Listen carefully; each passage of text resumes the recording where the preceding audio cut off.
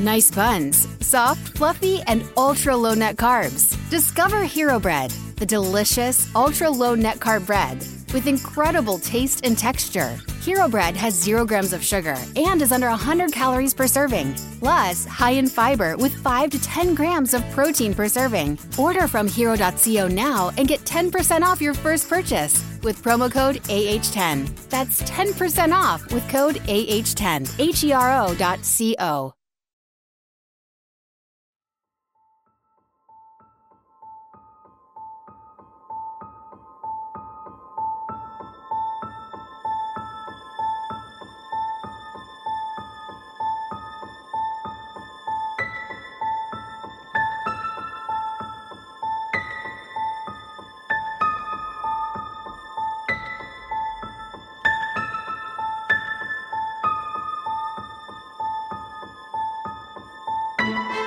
Welcome back to This One's a Doozy. I'm Kevin. And I'm Haley.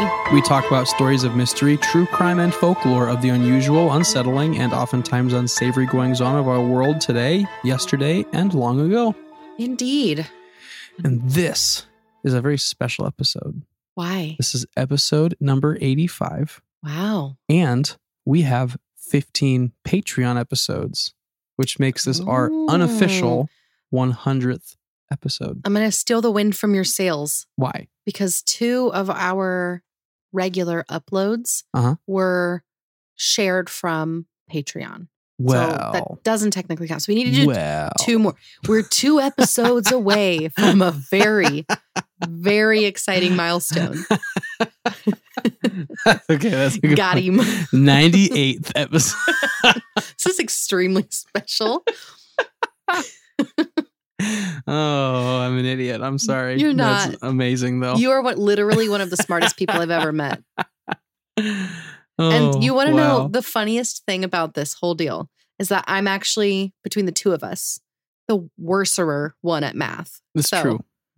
So, except that one time you did try to convert. Tried to do something on the fly. Gallons to gallons, I think. Yeah. Whatever it was. It was pretty bad. So far, on public record, I am far worse and apparently have no attention to detail. And that's... I think you're brilliant. The world knows. Oh, what are you drinking tonight? Well, I'm keeping it simple. I'm doing a 0 sugar Dr. Pepper and an ice water. Ooh. If you hear the clinking and a clanking, that'd be me. That's you. What about you?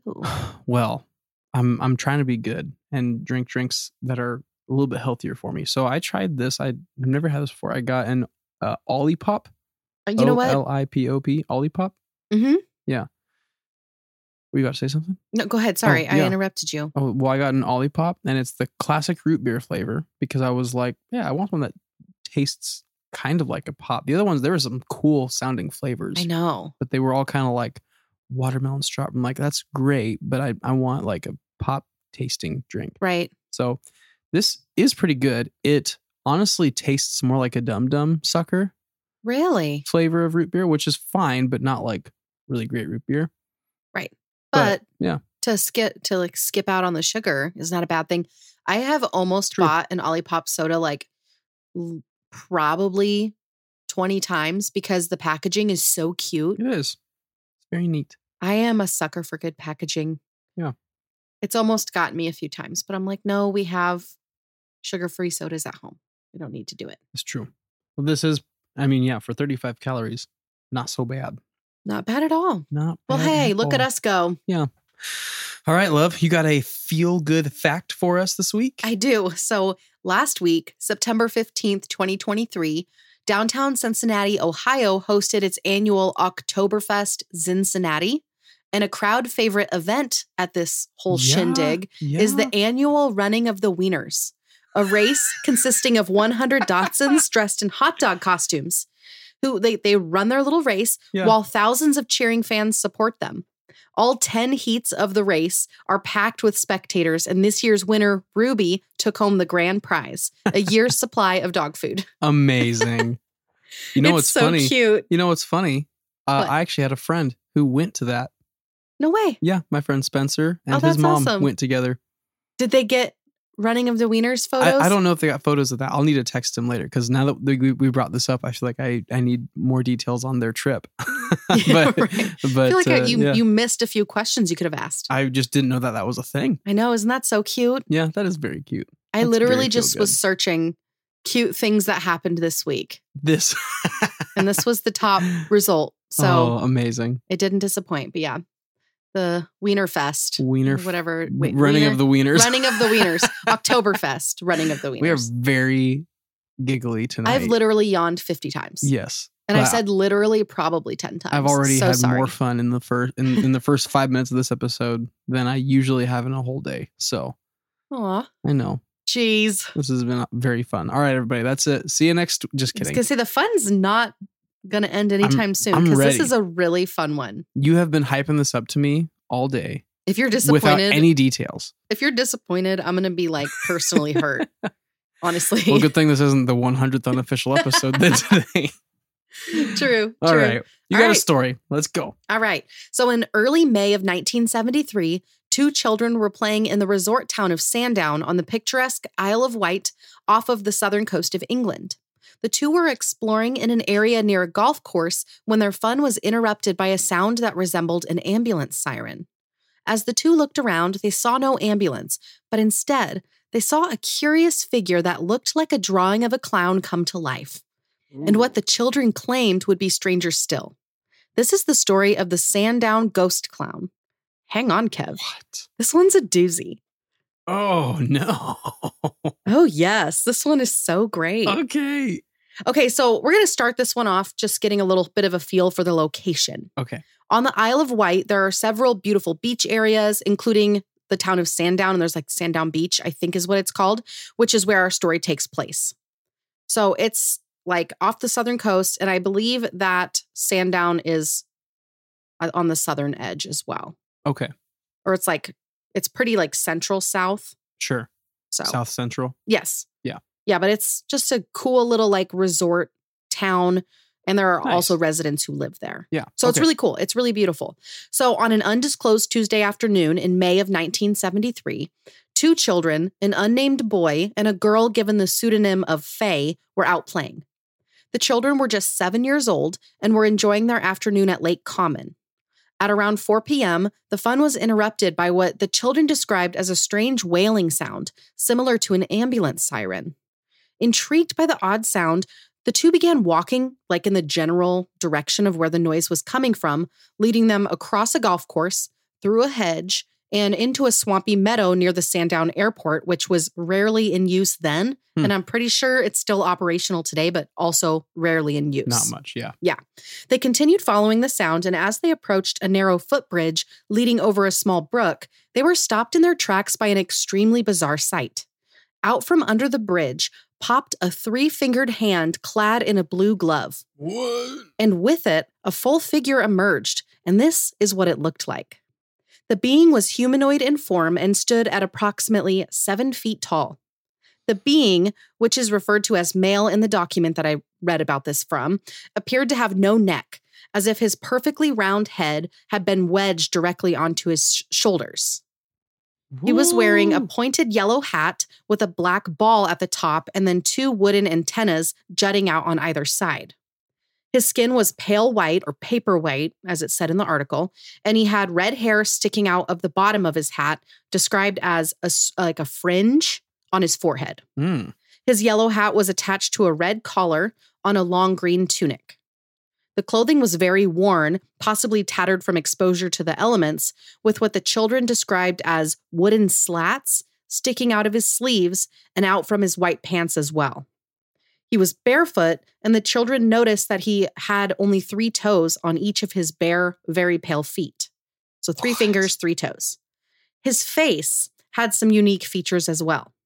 On top of being very white, he had small triangle-shaped markings for eyes, additional markings on his cheeks, a brown nose in the shape of a square, and he had a yellow mouth that never seemed to move.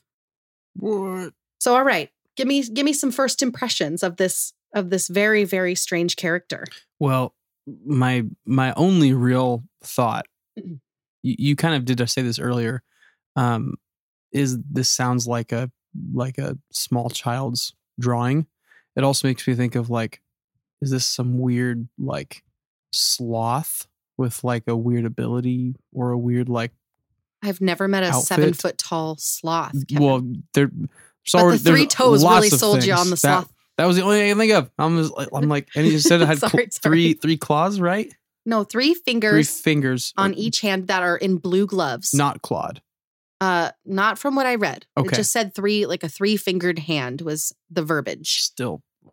And then 3 toes on each of his feet. Oof. Yeah, super weird. Yeah, very strange. Yeah, I'm just kind of freaked out, honestly. Okay, so I'm not afraid of clowns. Clowns don't usually like totally scare me, but there's enough of a, like the thing about clowns that you get a real creepy one, and it's like that should be unsettling to anybody. Well, a clown exploding out from under a bridge that's 7 feet tall. Yes, that would be scary. With 3 fingers and 3 Yes. toes. Yes. Yeah, I feel like that's in its own category. Fair. Like we have like a cultural kind of context for clowns that I feel like is pretty distinct to where we're at, like in society, like from pop culture and just from our own like childhood experiences and stuff. And I'm also not like super afraid of clowns. I don't love adults in costumes, like in weird places, like the mall bunny used to scare me. Like as a teenager, it scared me. Sure. I did not want to be near it. Like you are a grown person walking around dressed like the Easter bunny, and I don't like it. And it still makes me unnerved. We don't take our kids to go see Mall Bunny or Mall Santa. Right. You couldn't pay me to do it. But I feel like in this specific time and place, and I'm sure I'll talk about this later, there's not really a cultural norm of being afraid of clowns quite yet, you know? Oh, yeah, that's true. Okay. You know, but it's still a weird place for there to be a clowny looking figure. Yes. So the odd looking figure fumbled with what appeared to be a book of some kind, scrambling to grab it, but failing. So it like splashed into the creek water, and the children watched in silent confusion as the being splashed around in the water before he successfully found the book and pulled it out, holding it in his gloved 3-fingered hands. Without making a sound, the creature began to move away from the children. But instead of walking or even running, the creature moved away from them in an awkward hopping motion, pulling his knees up high with each bound that he took. What? So, yeah. What? No, thank you. Yeah. So he then disappeared into a windowless metal hut, kind of like those temporary metal huts that they put up at construction sites. Okay. No windows. But why is it there? Was it a construction site? No.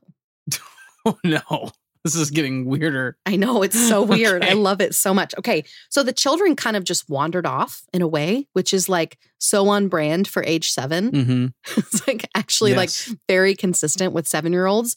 It's unclear really why, but it sounds like there wasn't really any urgency one way or the other. They're just kind of like, well, that was weird, and just went about their business. Right. So as they were wandering around, they suddenly heard that wailing sound again, which prompted them to walk back towards the hut. They saw the creature again. This time, it was holding a black microphone attached to a white cable. The children were about 50 yards away from the creature when suddenly they heard that loud wailing noise become impossibly loud. It was so loud that the little boy got scared and turned to run away, Faye joining after him. As the kids were running away, the creature spoke into the microphone. Though he was far away, both of the children recalled that it sounded like the sound of his voice was right next to them. Not like being projected over a speaker, but as though he was literally standing next to them as he was speaking. Oh, that's so weird. The voice said, "Hello, are you still there?" The children stopped running and turned to look back at the being once again. They felt like he had a friendly, trustworthy voice, and so they approached him where he stood, still next to the metal structure. No. Yeah. Also, stranger danger isn't a thing. I feel like we're going to have to take lots of context breaks where it's like, this is a different time. It's not abnormal for kids to go explore in the woods in the early 70s. Right. And clowns aren't weird. And they're also like very trusting. And they'll take their cues from things like a friendly voice. Right. You know? Right. Not across the board, but generally speaking, it's not abnormal for a child to actually not be afraid. Right. In a scenario like this, which is, they also just haven't been tainted by all the horror stories, true and fictional, that adults have.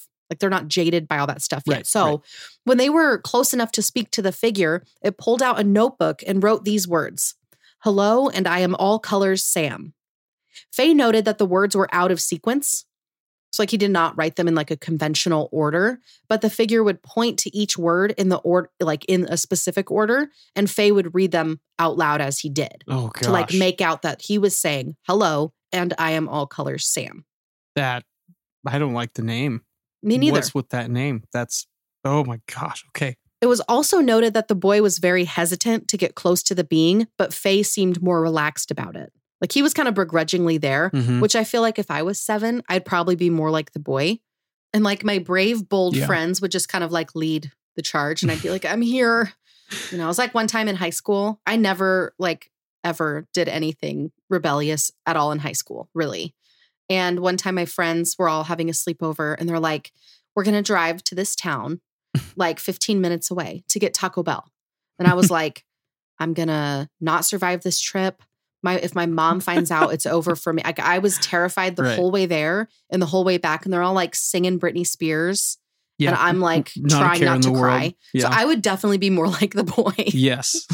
I feel like, yeah. And your friends are there making buddies, just being like, "Look, he's so nice. Yeah, look at this very cool, very ordinary, very neat looking guy. Yeah. He's so unique."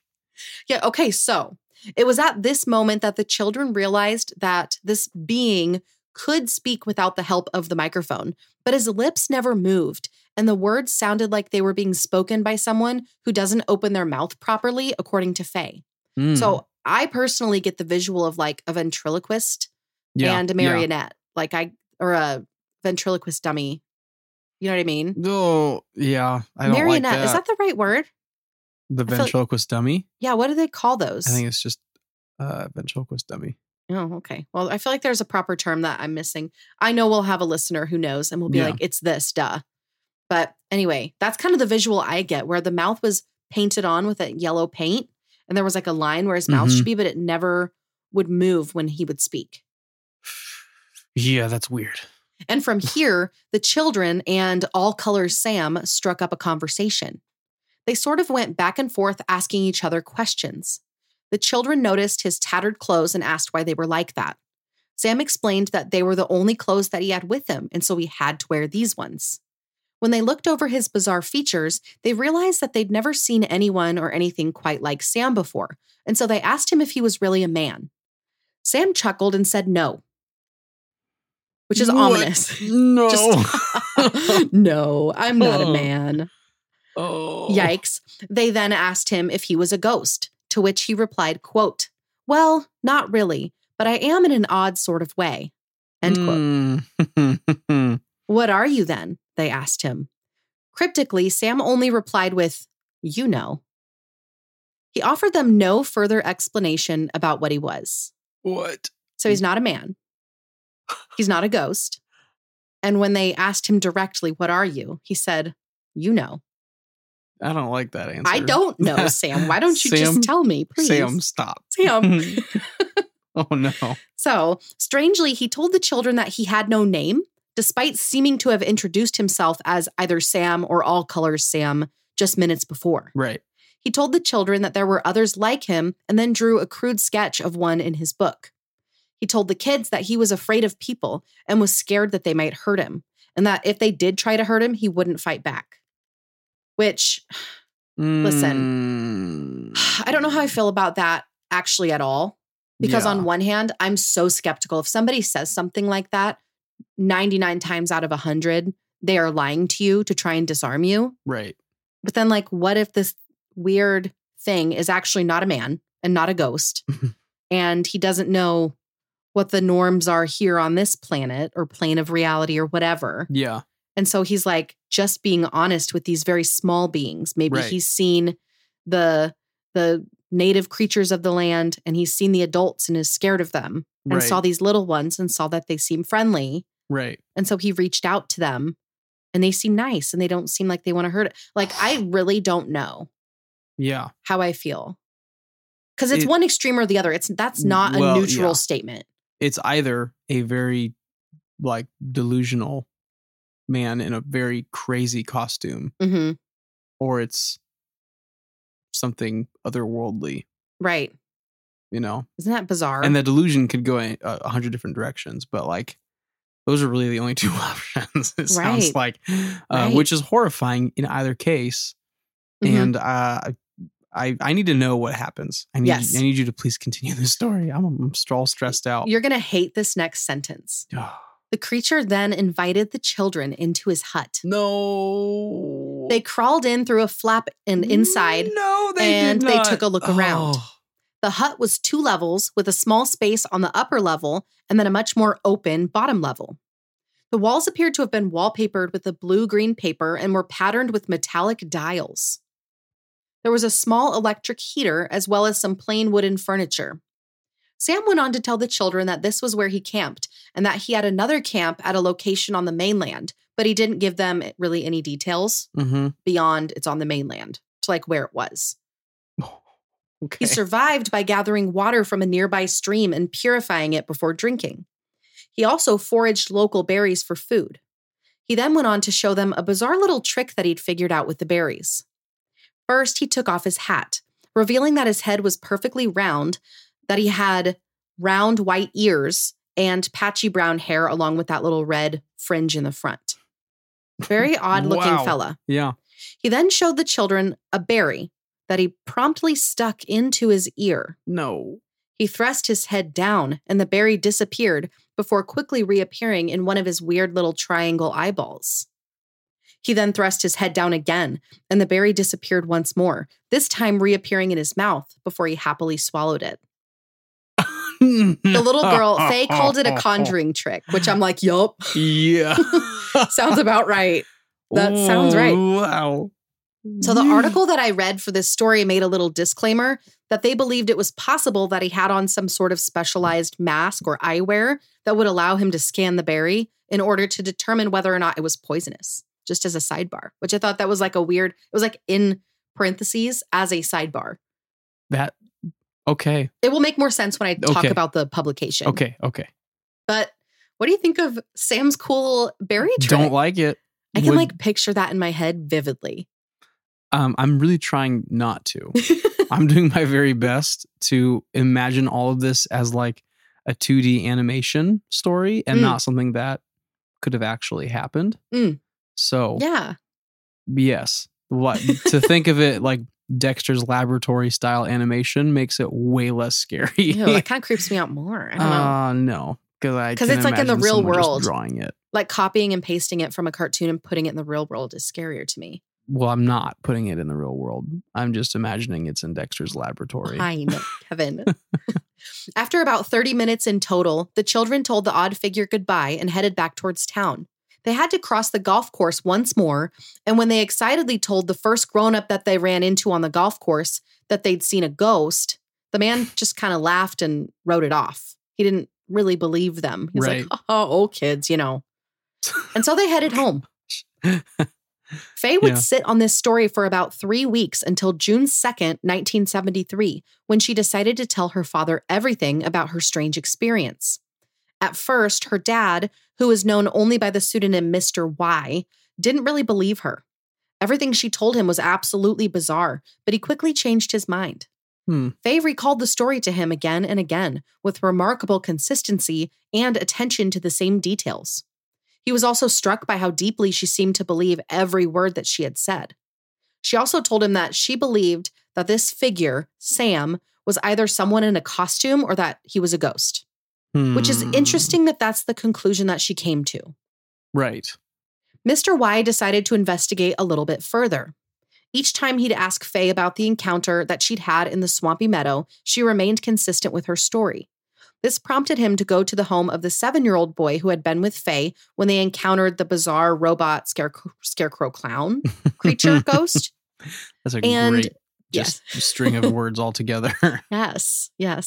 And though he was definitely more guarded than Faye was, the boy also told the same story with remarkable detail, and the consistency between the children's accounts was rock solid. So they both told the same story, didn't waver from it.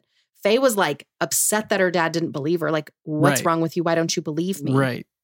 So like, because this is a crazy story, kid. They believe They believe that is 100% what they had experienced. Yeah. So I just think that is very interesting. So with that, Mr. Y reached out to a man by the name of Norman Oliver, a researcher and writer for the Bufora Journal. Bufora is the British UFO Research Association, which I'm actually pretty sure that we've talked about them on at least one previous episode. I think so. Like, it sounds familiar. I can't place it. I'm like, did we talk about that on Skinwalker, or did we talk about that on maybe the Warminster thing? Yeah, I'm not something sure. like that. So Norman Oliver went on to publish the story in the January-February 1978 edition of the Bufora Journal, which I thought was interesting for a few reasons. One of those reasons is that it seems as though Mr. Y waited several years before coming forward with Faye's story, and he only ever shared it under a pseudonym and with only one publication. Yeah. Which is fascinating. Yes. Like, why would you share that if you're not going to get any attention? You're not going to get any... Right. Like, what's the payout for coming forward with a fake name? He also was very specific. I'm not using any identifiers for myself or for my daughter because she's a child. I don't want anybody to know any information about her and harass her over this. Right.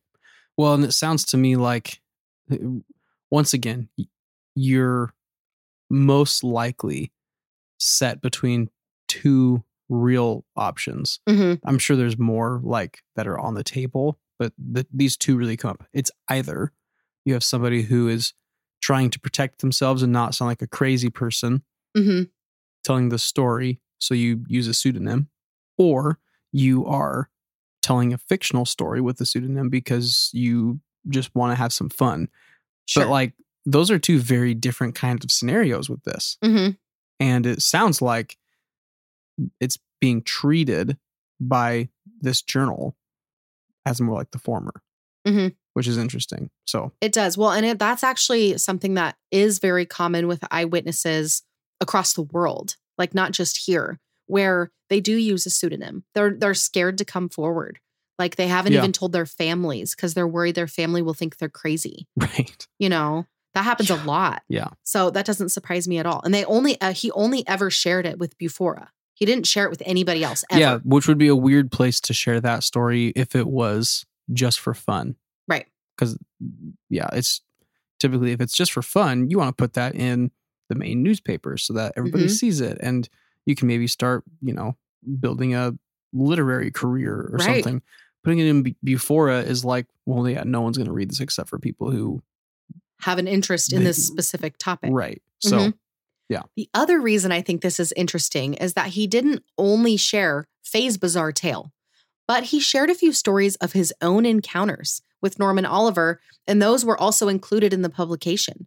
So let's go through Mr. Y's sightings before we talk more about Sam. Oh, okay. So it's important to note, right out of the gate, that Mr. Y had never told his daughter about his UFO sightings before she had her encounter.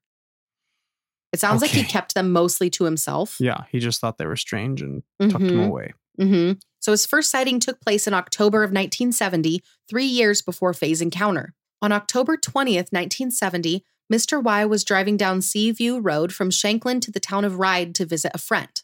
It was around 7 p.m., so it was getting dark as he was driving. As he was passing through the village of Brading, he made a right turn towards St. Helens, and that's when he noticed a large, brilliantly lit craft floating in the sky. Astonished, he stopped the vehicle and watched as the craft hovered about in a swampy area near the river Yar, seeming to be aimless in its flight. It was massive and had a ring of at least 7 lights that he could see. There were red lights that were perfect little orbs that he described as like a bright cherry, interspersed with turquoise and white lights as well. The craft was also completely silent.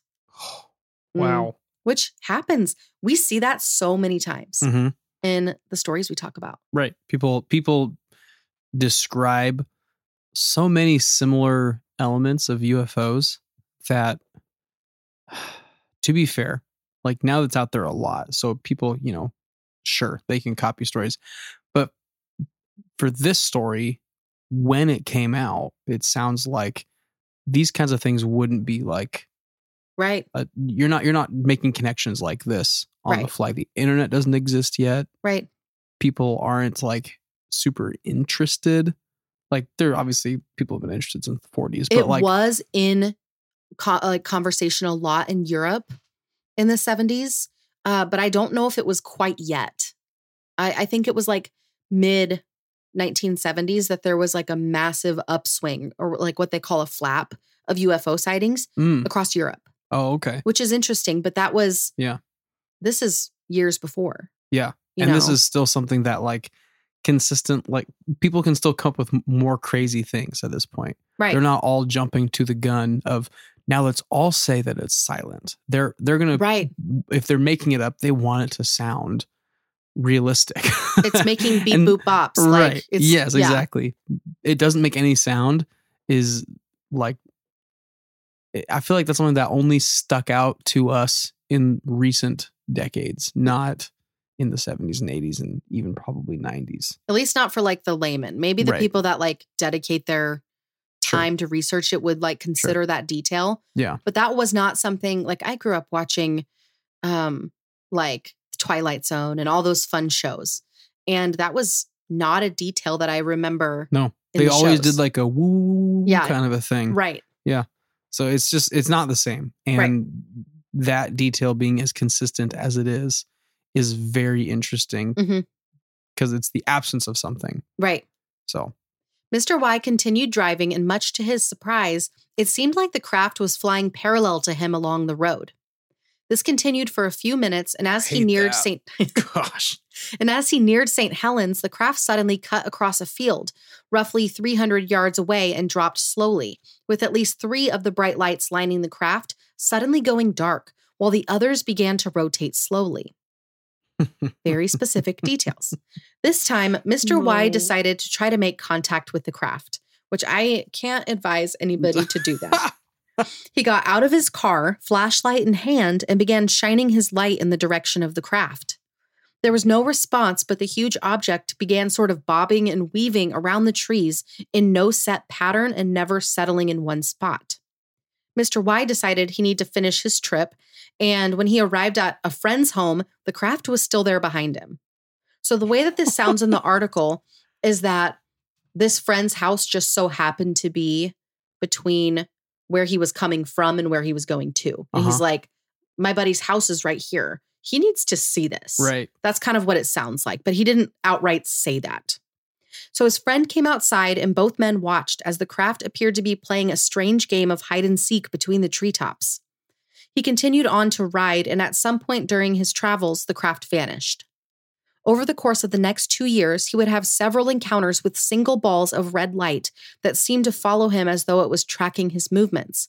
But it would be the next incident that would leave Mr. Y feeling a little bit more shaken. On March 1st, 1972, Mr. Y found himself in a precarious position. At around 10 p.m., 9 to 10 p.m.-ish, he was cliffside at Compton Bay, effectively trapped for the moment due to an unexpected tidal surge. So he's just on a cliff, just trapped by a random tidal surge. That's scary in a normal way. Yeah. Mr. Y believed the surge was caused by an underwater craft and its mechanical droning that he heard as the tide rose. What? As he sat and watched the water, he was horrified to discover a pair of glowing yellow eyes, no more than 40 feet away from him, just below the surface of the water. And as he put it, they were, quote, peering up at me like the eyes of some horrible sea monster, end quote. The light from the eyes slowly faded and disappeared along with the tide that gradually subsided. As I mentioned earlier, he never mentioned anything about any of his encounters to his daughter, which made her story all the more compelling to him. And to that point, it was brought up that Faye and the boy noticed 2 workmen working on a post, and that neither of the men seemed to hear the wailing noise, nor did they notice Sam or his shack. What? Yeah, they were just like business as usual, working on the post. Her father had his own theory about this, and so I'll just read his exact words, and I want to hear what you think. Quote, I get the impression that Faye was somehow taken into a bubble of alien reality created by this strange personage. He told them that he had just made the hut. Also, Faye told me that while they were talking to this ghost, 2 workmen nearby were repairing a post. They paid no attention to the weird charade as though they could not see it. End quote. What? So either, okay. So to be fair, once again, this sets up either it's true or it's not kind of scenarios. Mm-hmm. She either has an incredible imagination, right, or all of that happened. That's right. literally it. Right. And because of Mr. Y's experiences, he's tying these things together. Yes. And being like, there's something attaching itself to my family. Mm-hmm. Is what it seems like he's getting at. Yeah, that is kind of what it seems like he's saying. And I'm going to talk more about the bubble of alien reality here in a little bit, sort of. I'll get into that. But I do think it was interesting because at first when I was looking into this story, all of the people were saying, you need to read, like all the different websites that I was on and stuff were saying, go to the Bufora post. It's online. So I found the original Bufora journal. And at first I didn't totally get like, why would this be in a UFO publication? Right. You know? And then very quickly they open up with Mr. Y's stories with his encounters. And I'm like, oh, okay. So he was in a way primed for Faye's experience and believed that there was a connection between them. He didn't like explicitly say that, but it's like, it's pretty obvious that that's what he was getting at. And I think Norman Oliver kind of very briefly touched on that as well. So. Wow. So when he brought his story and Faye's to Bufora, it's unclear what he expected to come from coming forward with his stories. Maybe he just needed someone to know, or wondered if others had also experienced things like this and would be inspired to come forward with their own stories if he was brave enough to share. But we don't really know for sure. Yeah. We do know that he intentionally left some details of Faye's story out, and that neither of them ever came forward with their real names or with their full stories. And so that's really that. That's it. Wow. It was like they dropped a bomb in the middle of this publication and just walked away. Yep. And like in the journal, it's really interesting. They have a drawing of the hut. They have a drawing of Sam based off of the description, all of that. And there's been like a lot of, I'll probably talk about this too. Sorry. A lot of fan art and stuff that people have made. People are a big fan of All Colors Sam. Sounds like it. Oh gosh, I couldn't be. It's too much for me. I'm like, oh, no. I love this story so much. While this story faded into obscurity a little bit over the last 5 decades, it's seen renewed interest after being covered by several podcasters and YouTubers and has gained almost like a cult reputation for paranormal and UFO enthusiasts alike. But what do we make of it? What was Sam? Sadly, there aren't any answers, but there are plenty of comparisons and theories. So let's dive into some of those before we wrap up. Okay. So I kind of think it's probably best to start with talking about Sam. What the heck was this thing? Many people over the years have wondered if the answer to this question is more obvious than it may seem. Some wonder if Faye was somehow able to intuit that her father was interested in aliens, and so she crafted a story with her friend. And I mean, you and I both know that children are incredibly smart and creative and clever and so many wonderful things, so this could be true. But there was the element of Faye being offended that her father thought she'd made it up. And she stuck to the details so hard. And that boy confirmed the story. So I don't know. We know so little about these people that it's hard to know the dynamic of the family and how open their lines of communication were with each other and things like that. Yeah. It's also hard to gauge since we only know a fraction of the conversation that the children had with Sam that lasted for a full 30 minutes. So I'm not really sure of what I think of that theory. Like, is that possible? Absolutely. Like, of course it is. Yeah. But I don't know. I'm like trying to figure out if that little thing inside of me is like, you don't want to believe that it's a hoax. And so you're going to just decline that theory because you want it to be real. I don't know why. Well, yeah. So for me personally, I never have problems with people with great imaginations telling great stories that are just like fun and wild and out there. So it doesn't even, I feel like the word hoax is like too strong for this kind of a story. If it is fictional, it's an incredible urban legend, right? That gets built up and has a lot of like, it's got legs if it's going to last this long, right? You know? And on the other side, if it's not made up, then it's a peek into something that very few people have actually been able to have a peek into with that kind of clarity. So many stories of people with encounters of otherworldly beings are muted or fuzzy and hazy. Sure. And so this is like a lot of clarity, which we don't often hear. And so it leaves you wondering, like, okay, what is this kind of a narrative trying to articulate? Is it a real experience, or is it someone who should probably be a professional author at some point? Right. Another theory is actually quite a bit darker. There's a popular theory that the children had experienced a joint hallucination or delusion. It's important to note right off the bat that we have no idea if either child had a mental health condition, and that if this was some kind of shared psychosis, that it would be an extremely rare occurrence. Mm-hmm. Almost as rare as finding a monster dressed as a clown under a bridge, but you get the picture. Sure.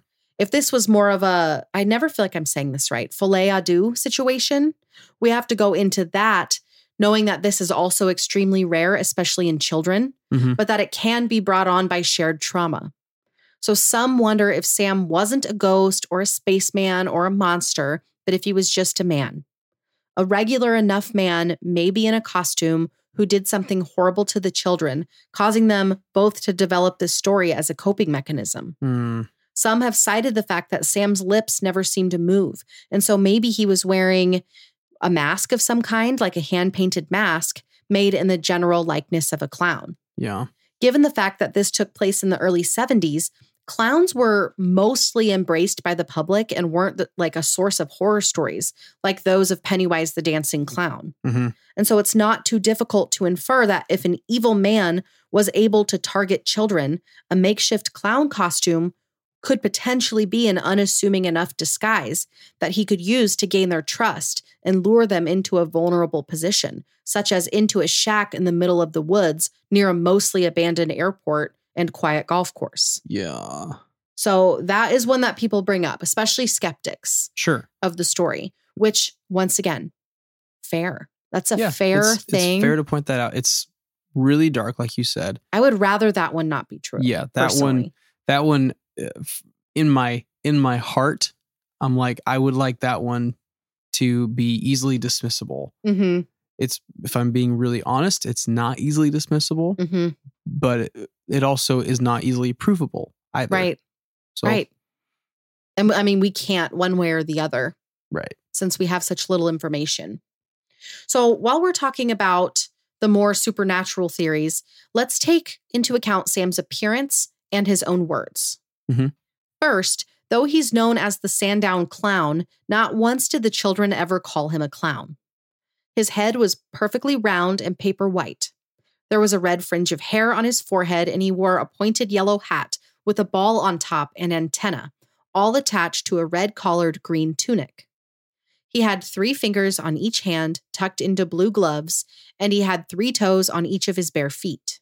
His eyes were painted triangles, he had a square-shaped nose, and his yellow mouth never moved, though he was able to speak. I brought it up in the last theory, but some people have speculated about the face. Was his face actually his face? Like, was that the physical appearance of Sam the Sandown Clown? Or was it a mask or a helmet of some kind? So if we're going down the paranormal road, what purpose would a creature, a spaceman / alien, or a monster have to construct a mask like this and to present like a clown? It's very strange. Yeah. So then there's also what he said to the kids. When they asked him if he was a man, he chuckled and said no. When they asked if he was a ghost, he said not really, but I am in an odd sort of way. What does that mean? No idea what that's supposed to mean. And when they straight up just asked him what he was, he only told them, you know, but they didn't know. Right. Like, they obviously didn't know. So I suppose he could have been using you know as a casual statement, like a brush off kind of. You know. Yeah, you know, and then tried to move along. But the way that it's read and the way that it's been presented over the years, you know, feels more like a definitive statement. Like, I know that you, 2 children, know what I am. Right. But you don't want to say it, or you don't know how to say it or something like that. Yeah. Right. So really all of the other theories boil down to that same thing, that Sam was either a spiritual being, a bizarre cryptid, or a single being of an extraterrestrial race. He did mention that there were others like him on the mainland. Maybe he somehow got stranded on the Isle of Wight longer than he had intended to, since he'd been reduced to boiling like his own water in the metal hut, foraging for food and all that kind of stuff. And he also made his own hut, according to Faye. So as far as the ghost slash spiritual theory goes, I don't know if I'm fully convinced because he was solid. Sure. He fumbled with the book and he splashed around in the water and he did his little berry trick. And the berries seemed to be local to the island. Like it was a thing that the kids could have picked themselves. And so I don't know if he was solid. I have a more difficult time, I guess, believing that he was spiritual. Sure. But maybe there are other cases of spiritual forms that are more solid. Right. So who knows? So that's one of those things where if we have a listener who's like, you need to read this, then please send it to me. But I have a harder time believing that he was spiritual in nature because of his solidness. Right. And I think we could go down a really long rabbit trail if we wanted to of kinds of beings that would be spiritual in nature, but not a ghost. Well, and also not non-physical. Sure. We've talked in other episodes of this podcast about, I think of Skinwalker Ranch experiences that have Bigfoot sightings tied to it, where then people would say Bigfoot is a supernatural being, right, not a creature that just roams aimlessly in the woods. But if that's the case, then he's also very, he or she, because Bigfoots can be either gender. True. But they probably they also leave physical markings and footprints and all that kind of stuff. That's true. Without going way down that rabbit trail, because you and I could spend hours just on that one thing. I don't think we can take that totally out of a spiritual being with physical needs and physical abilities to manipulate physical other physical things, right? And tangible movement and all that kind of stuff. That's not off the table in my mind. Okay, fair enough. The other commonly talked about element of this story is the question of Sam's intentions. Was this a being from outer space sent here with a distinct mission and a nefarious purpose? Or was he a lonely, sympathetic creature who came across some children who could see him for what he was, and so he was willing to do what he could to make them feel comfortable and safe? There really are so many potential possibilities, and I wish that Mr. Y and Faye would have done more interviews than just the Before journal, because there's just so many holes. Right. And I'm like, are we getting any warmer with our guesses? I have no idea. No clue. No idea. So I would be remiss if I didn't bring up the similarities between Sam and the Pied Piper. We haven't covered the story of the Pied Piper of Hamelin on the show, but I'll give a brief overview. The legend of the Pied Piper of Hamelin dates all the way back to the Middle Ages, and it tells the story of the town of Hamelin that had been ravaged by rats during the plague. Desperate, the people of Hamelin made contact with a rat catcher, a man dressed in pied or multicolored clothing, and he came in and used his magical instrument, a pipe, to play a song that would lure the rats away, where he then drowned them in a river. He was successful and he had completed his job, but the townspeople refused to pay him his promised fee, accusing him of being a swindler who put the rats in the town himself so he could be paid to remove them. Infuriated at such an accusation, the piper promised to return to the town to get revenge. On a church feast day, while the adults were all in a church service, the piper returned and played his magical pipe, luring all of the children to follow him up, out of the city and into a cave, and all 130 children were never seen again. So what does this have to do with Sam? First is the obvious. He was a strange man dressed in a brightly colored outfit, and in many depictions is shown with a pointed hat, the Pied Piper. Then there's the strange wailing sound that beckoned the children to seek out the source. Oh, yeah. And only the children, apparently. Had it not been for the ambulance noise coming from the swampy meadow, Faye and the boy wouldn't have been there to begin with. So a lot of people have pointed that out, that much like the Pied Piper of Hamelin, he used a strange and almost irresistible sound in order to lure the children in. Why Sam would have done this is solely up to speculation at this point, but I did think that was interesting. Yeah.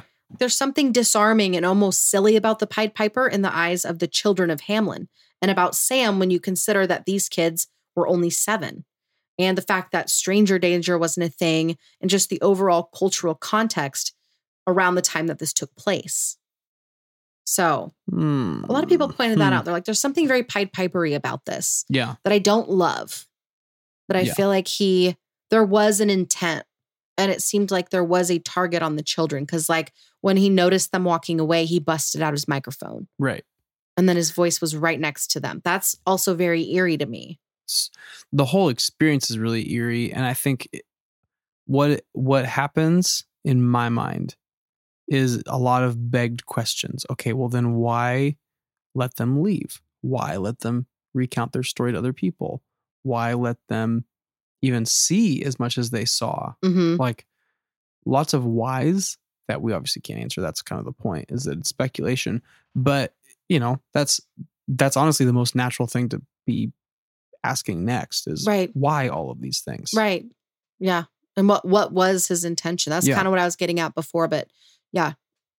Taking it just a step deeper. Like, why would he then allow it to go the way that it went in the years that followed? Because he could have just taken 2 kids. Yeah. He could have just kept them there.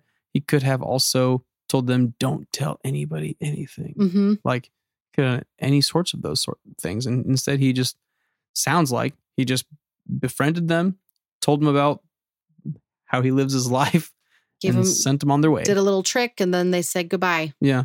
That's pretty much it. So then we also have to think about the metal hut that Sam claimed to have built and that he appeared to be living in for a period of time. When Mr. Y had gone back to the area where it was supposed to have been, it was gone. The workmen didn't notice it. Nobody else reported seeing it. Assuming Faye was telling the truth, why is that the case? Right. How could it be so? There's a very interesting story that John Keel wrote about while he was doing his research for the book, The Mothman Prophecies, that has been connected to this story. Oh, wow. In late October of 1966, 72-year-old Leonard Shy Elmore of Duncan Falls, Ohio, was taking a morning walk at around 4 a.m. He had trouble sleeping, and so he would kind of just regularly do that. When he would struggle to sleep, he would just enjoy walking in the area around his home to pass some time. Yeah. While he was out, he noticed a large L-shaped metal building, looking like it was made from galvanized iron, that had appeared in one of the fields near his home. Given the fact that he'd never seen it before, he decided to go take a closer look. As he got close to the structure, he was suddenly struck with a very all-encompassing fear that he could not explain. On top of that, he made a mental note that there were no doors or windows anywhere on the structure. What? Oh, yeah, this is weird. Whatever the large structure was, it scared him, and so he took off in the opposite direction very quickly when he suddenly heard a very normal-sounding male voice telling him, "Don't run, don't run." Still, Leonard hurried home and grabbed his rifle, determined to return to the hut in order to get some answers. But when he got there, the metal structure had vanished. And this was like a couple of minutes, this whole ordeal. Yeah. According to Keel, Leonard was very matter-of-fact when he shared his story, and he seemed very disturbed by his experience. It's odd that something like this could happen within a matter of minutes, and then there are the similarities between Leonard's experience and Faye's, which is fascinating to me. Super fascinating and horrifying, and I hope that never happens to me or you. I know. I'm that guy that likes to go for walks if I can't sleep. So I'm like, not doing that. That guy. This is why I don't go for walks ever, even in broad daylight. It's true. Because there could be a clown under the bridge. You just never know. That guy probably never did that again after that. He probably did. Leonard was a tough guy. That's true. He was very freaked out for like probably didn't chunk sleep of that time. night. He was probably just awake. Like his wife told John Keel, like he was not himself for a couple of weeks. He was so afraid by what he had experienced. And I mean, I didn't get a hugely detailed description of Leonard as a person, but it sounds like that kind of fear and that kind of reaction was very inconsistent with how he would normally behave. So there's also that part in the Before article where Mr. Y talked about the kids being taken into a bubble of alien reality, which we very briefly touched on, but I feel like we can dive in a little bit deeper. So we talked about this guy on our Skinwalker Ranch episode, but there's an incredibly famous and highly regarded UFO researcher named Jacques Vallée, and he talks about this concept that he calls reality transformation. And that's essentially the idea that when someone is experiencing something extraterrestrial, or I guess in some instances paranormal, the reality around them seems to change. We'll hear things like, suddenly all of the sounds of nature immediately stopped and it was completely silent. Or it was like the air around me changed completely immediately before my encounter. Right. Or other things such as memory loss or altered perception of time. Yeah.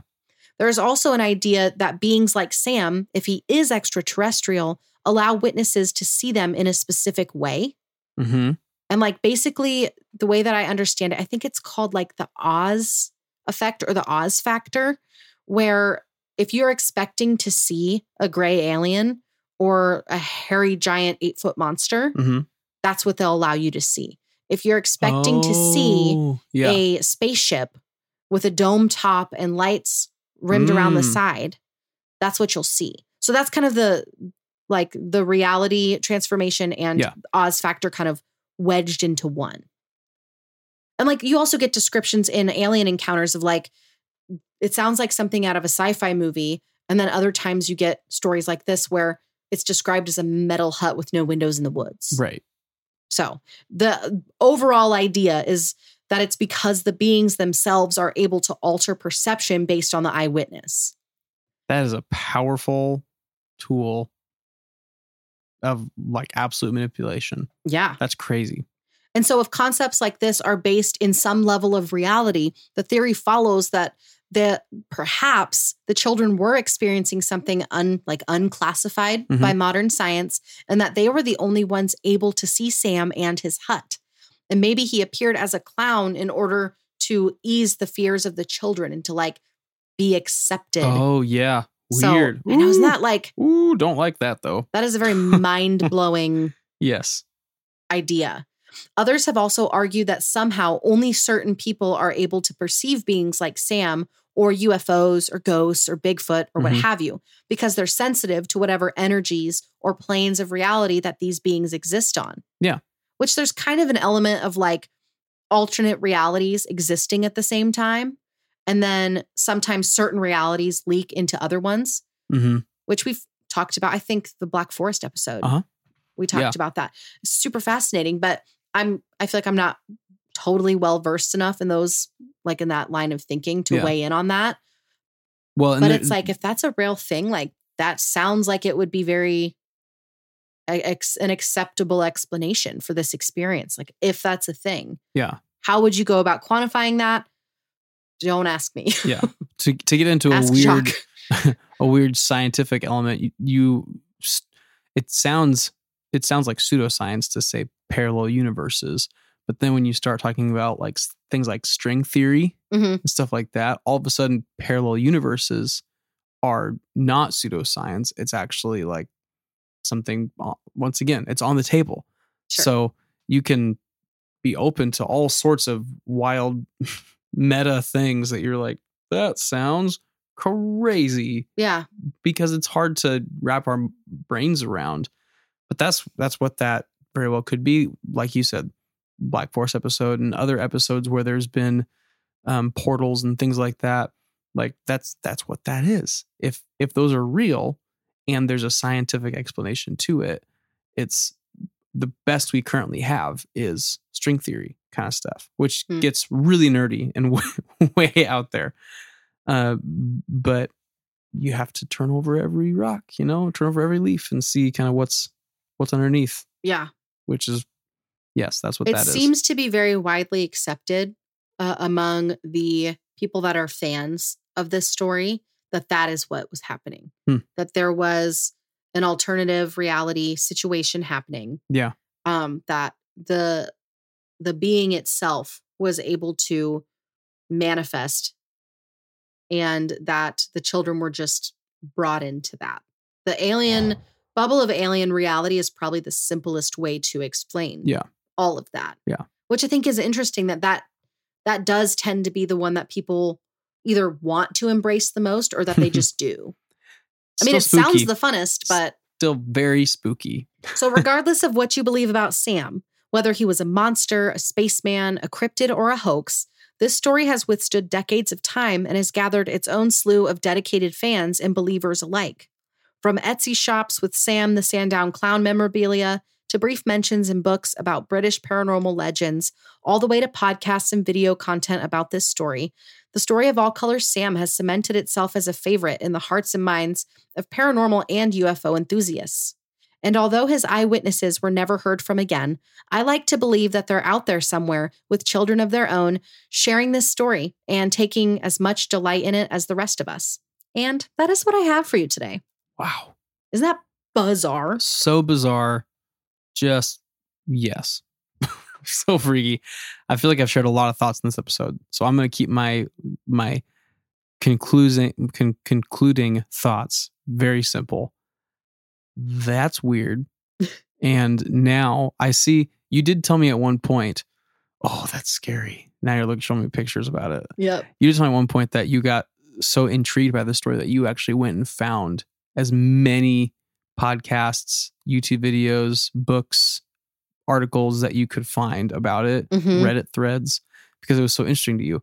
I totally understand why that caught your attention so much. Go listen to everybody's coverage of this. Like literally just search it in your podcast app or on YouTube and watch every single one or listen to every single one if you enjoyed this story, because it is so fascinating. And there are people with different areas, different takes, different areas of expertise that, you know, they're able to weigh in based off of their personal life experiences. And it's so fascinating. And it's almost more fascinating because we have such little actual information. Right. And we have no corroborating evidence. Right. Or nothing really solid besides a story. And that almost makes it more fun. Yeah. But yeah, I love this one. Whew. Wild. Well, everybody, thank you so much for listening to the unusual, unsettling, and unsavory story today. If you haven't already, please make sure you're subscribed on your favorite listening platform so you don't miss any episodes, and leave a 5-star review about how much you love this podcast. It helps other people to find this podcast when you leave those kinds of reviews and those ratings. Also, if you haven't already, make sure that you're following us on social media. We're on Instagram and TikTok at This One Is a Doozy, and on Facebook, This One's a Doozy Podcast.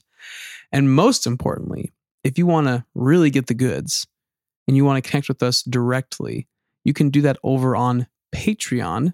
My love, why don't you tell them a little bit about Patreon? Yes. So you can follow the link in our Instagram bio or our Facebook About section, or you can go to patreon.com/doozypod. And for $5 a month, you can support our show. Supporters over on Patreon also get access to all of our content ad-free, as well as 2 monthly bonus episodes that you can only listen to on Patreon. Fall Giving is also live now over on there. So we do a poll. We're doing it quarterly from now on, where all of our supporters over on Patreon will vote between 2 different organizations that support victims of violent crime and their families or marginalized people groups. And they tell us who we should give our money to. So if you are interested in supporting something like that, head on over to Patreon. Awesome. Well, with that, we will see you next week for another doozy. Thank you. Bye.